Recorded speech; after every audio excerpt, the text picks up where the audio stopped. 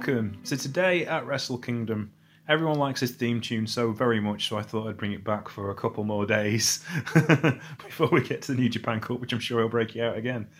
So, today at Wrestle Kingdom 15 at the Tokyo Dome. It was a very good event, I thought. I liked a lot of it, and I think a lot of cool things are going to come out of it. So, let's get started. We started with the Rambo, the 12-man New Japan Rambo. 21-man New Japan Rambo, which was a lot of fun. They obviously couldn't do a lot of big surprises. There was one surprise in Rocky Romero, but everything else was as you'd expect it to be, really. It was a lot of fun. It was just fun. And there were some cool storyline bits, like Chase Owens gripping onto the bottom rope, old school style kind of battle royal deals. There was some cool tag stuff in it. There were some cool alliances in it. Bit strange that Minoru Suzuki, well, the opening sequence was kind of reminiscent of a couple of Royal Rumbles ago, where Chase Owens politics to go number one, and then Minoru Suzuki turns up and Tomohiro Ishii turns up, and that was hardcore, and that was fun. Kind of sad that Suzuki didn't get the win, as I was predicting with Alex Edwards yesterday, who was going to bring the King of Pro Wrestling and then hold it with iron fist for 12 months. So we'll see what happens with that. But the final four was Chase Owens, Bad Luck Fale, Bushi, and Toru Yano. Toru Yano didn't even get in the ring because he was the last person out as the reigning champion. He had the honour, and by the time he got there was only 3 people left. So Yano didn't have to do any work. Bushi was cheering on Chase Owens and Bad Luck Fale to get rid of everybody else, as you do, and that was that. So 3 heels versus a babyface tomorrow for the King of Pro Wrestling 2021. And then we actually got to some serious business. Hiromu Takahashi and El Phantasmo. 17 minutes and 46 seconds. Hiromu Takahashi, as we predicted yesterday on the Troopany, this morning, last night on the Troopany show, Hiromu Takahashi had to win this match for the entire weekend to make sense. So it was likely to work this way. Having said that, it wasn't a great match. And the usual shortcomings that we outlined on yesterday's Troopany show of El Phantasmo were all there. It was very spot heavy, it isn't particularly original. He is a great wrestler who has great spots, but I don't think he tells the story he needs to, and he needs more main event experience, which this means will be good for him. He's just really annoying, and I think it's got to the point where it's just too annoying to be entertaining anymore. So that was that, really. And Hiromu takes the win. It was very good for what it was, and I kind of liked it. It wasn't the best thing on the card, though. Getting close to the best thing on the card, though, was the Guerrillas of Destiny taking their 7th IWGP Tag Team Championship and becoming the most successful tag team in New Japan Professional Wrestling history. They defeated Dangerous Tekkers, Taichi, and Zack Sabre Jr., the current champions going into the event. 19 minutes and 18 seconds of a thoroughly entertaining tag team wrestling match. This was really good. You had Dangerous T at his best, Zack Sabre Jr. at his flippant best, and Guerrillas of Destiny looked like they were nailed on for this championship. The only kind of flat bit was the finish with a solo finish, which you don't expect in a tag team match. You kind of want a double team finisher, but it was as definitive as you're going to get when Tanga Loa pinned Taichi for the championships, making them the 7-time tag team champions and World Tag League champions. They did it clean-ish. Kind of as much as clean as you can expect, really. But this was a lot of fun for what it was. I really enjoyed it. And it may have been my favourite match on the card so far. Certainly by that point it was. And then there was the single match for the IWGP United States Heavyweight Championship Challenge Right Certificate.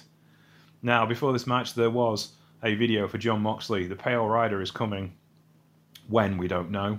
Hopefully soon. Satoshi Kojima is, a bit sick of defending this championship. Satoshi Kojima was the challenger for the certificate, and he really poured it on. 40 minutes and 12 seconds, and you were reminded of how good Kojima is. This is the man. This is the guy who ruled All Japan, the guy who ruled New Japan, former G1 winner, former IWGP heavyweight champion, former World Triple Crown champion. He really knows how to cook when he gets the chance, and this was really good. This was really, really good. It was top-notch Kojima, but even better, it was top-notch Kenta. Kenta's been hit and miss in his New Japan career, really, and he really, really had something to work with here. Kojima was his kind of guy. They're both Kings Road guys in that sense. They both have that heavy-hitting, hardcore style. and it worked really, really well. I'd watched these two wrestle all week long, and it was nice to see the old guy just get within a hair's breadth. You know, he didn't take the win, but he was awful close, and that's the kind of thing you need with a match like this. Now, I was threatened to be underwhelmed by this one. Hiroshi Tanahashi and the Great Khan had a singles match. See, when I first started getting back into New Japan a few years ago, a 17 minutes, 13 second match was kind of main event level for New Japan. That was kind of what they did, you know, the 20 minute, 25 minute match. This was not even as long as the tag team title match, but it was well worth it. This was really good. This was excellent, in fact. I was really impressed with Great Khan because he started to tell a story that's much cleaner. He really knows what he's talking about when it comes to laying a match out and making it fit. His moves make more sense in a singles format than they do in a tag format, and I think the World Tag League effort, though it was good from that team of him and Jeff Cobb, I don't think it was as good as it could have been.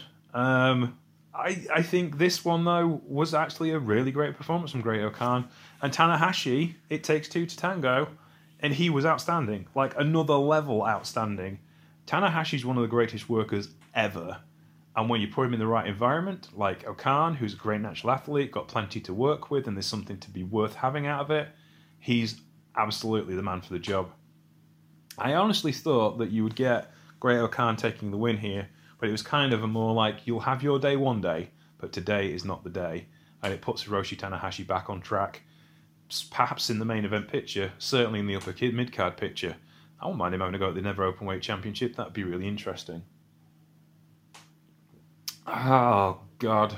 Kazuchika Okada defeated Billy No Mates with B. Priestley in 35 minutes and 41 seconds. This was good for what it was. However, Ospreay is trying way too hard. Far too hard to make this work. And that was the annoying thing about it.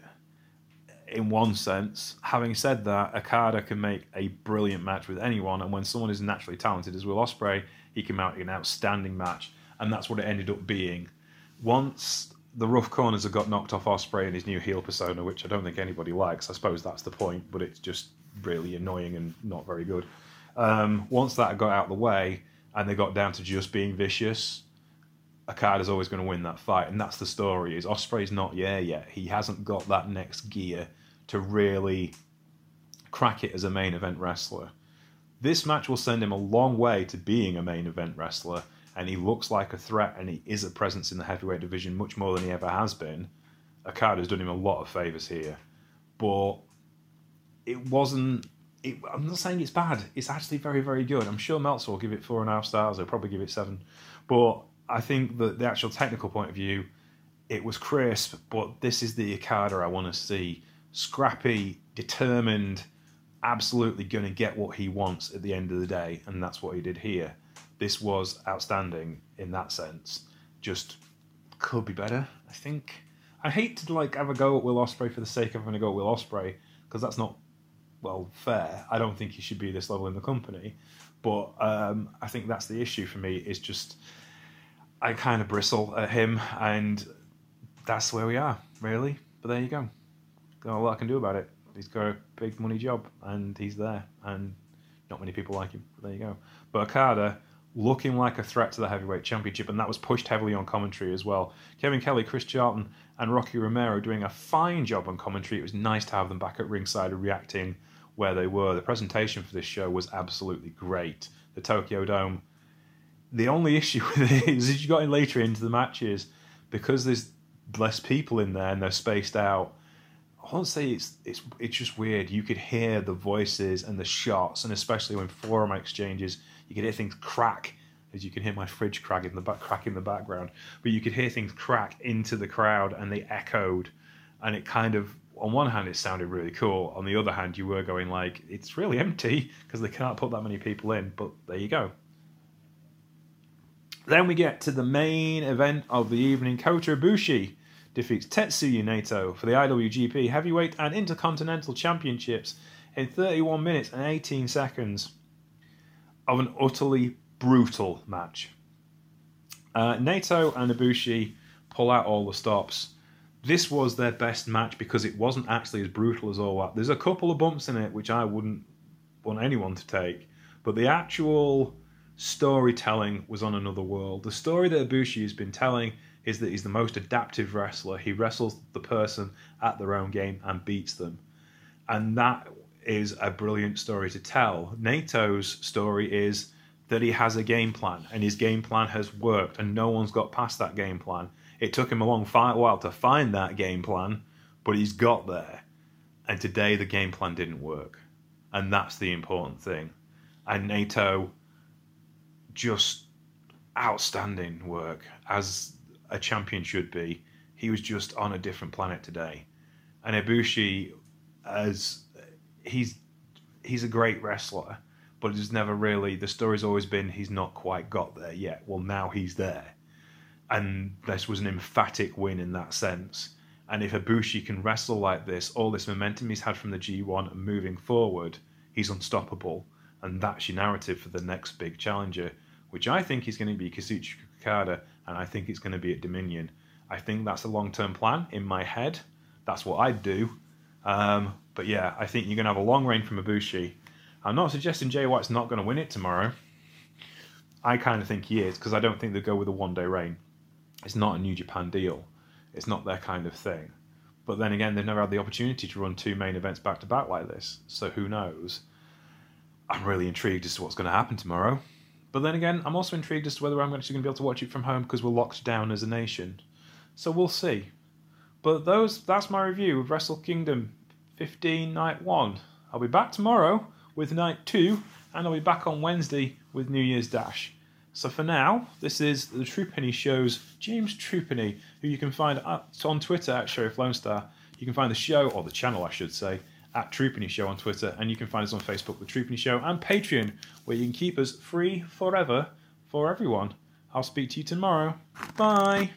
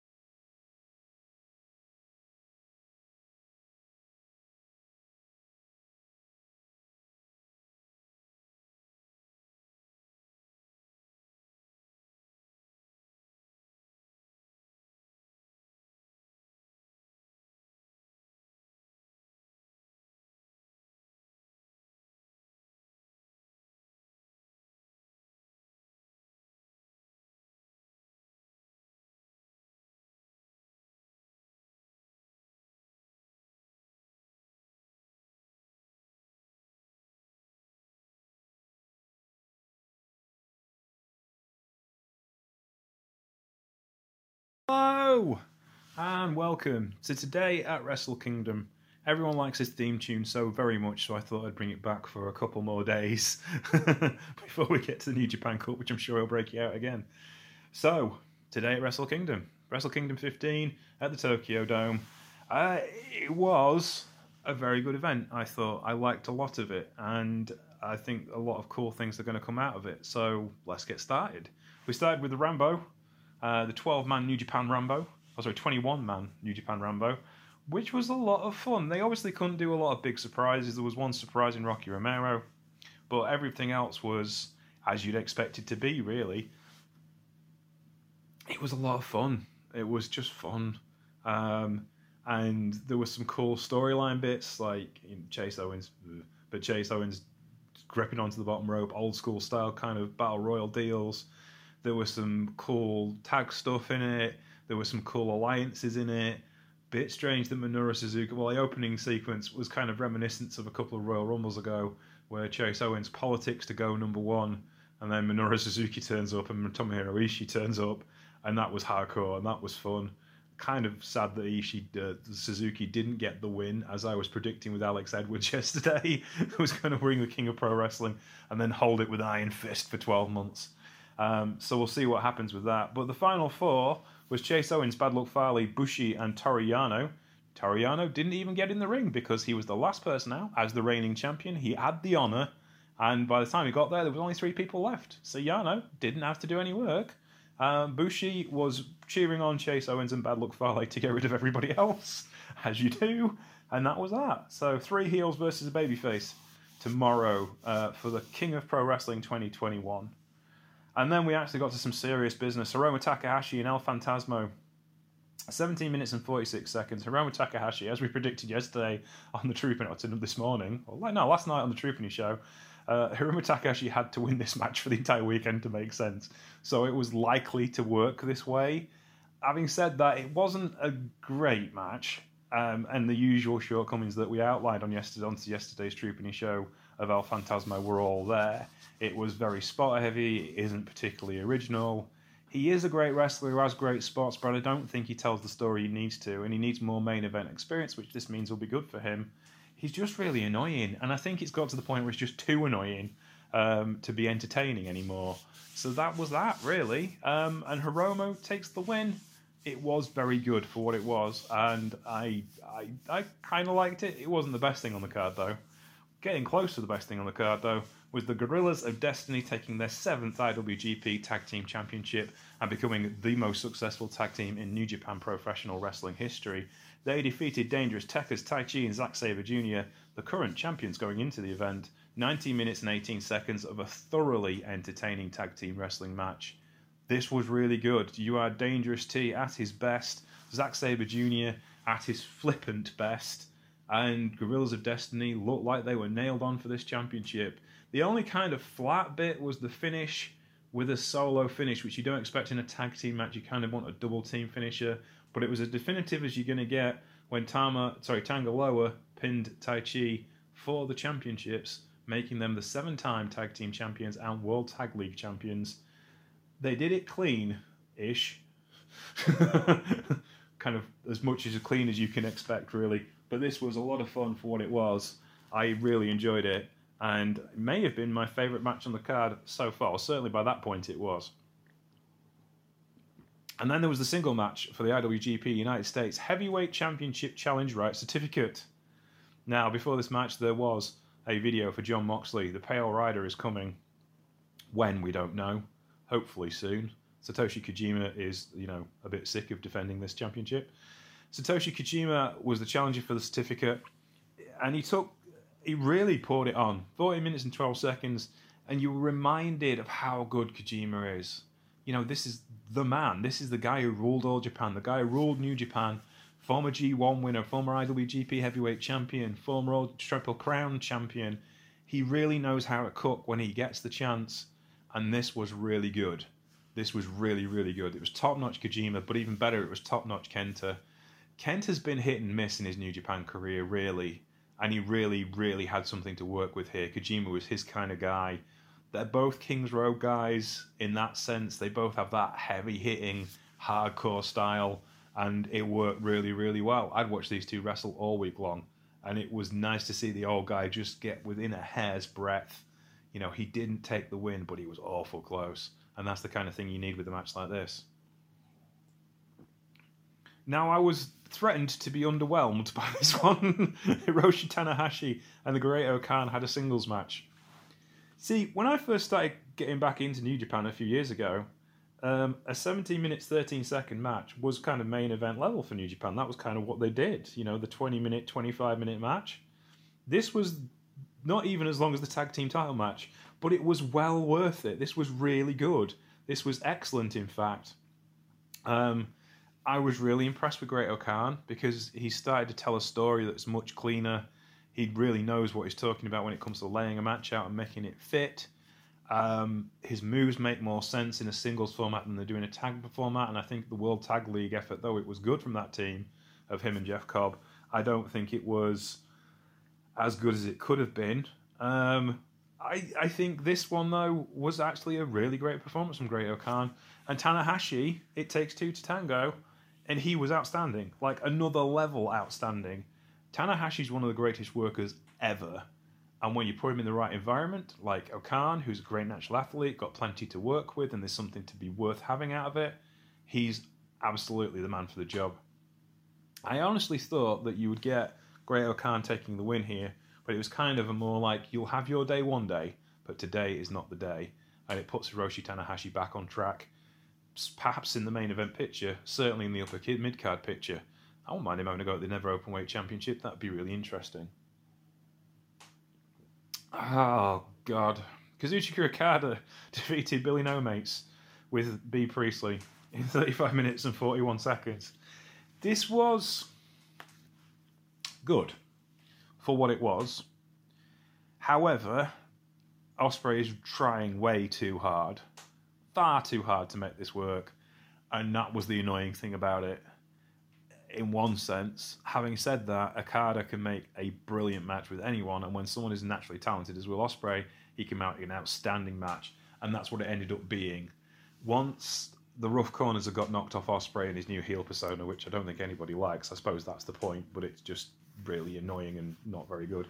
Once that got out of the way, and they got down to just being vicious, Okada's always going to win that fight, and that's the story. Is Ospreay's not there yet. He hasn't got that next gear to really crack it as a main event wrestler.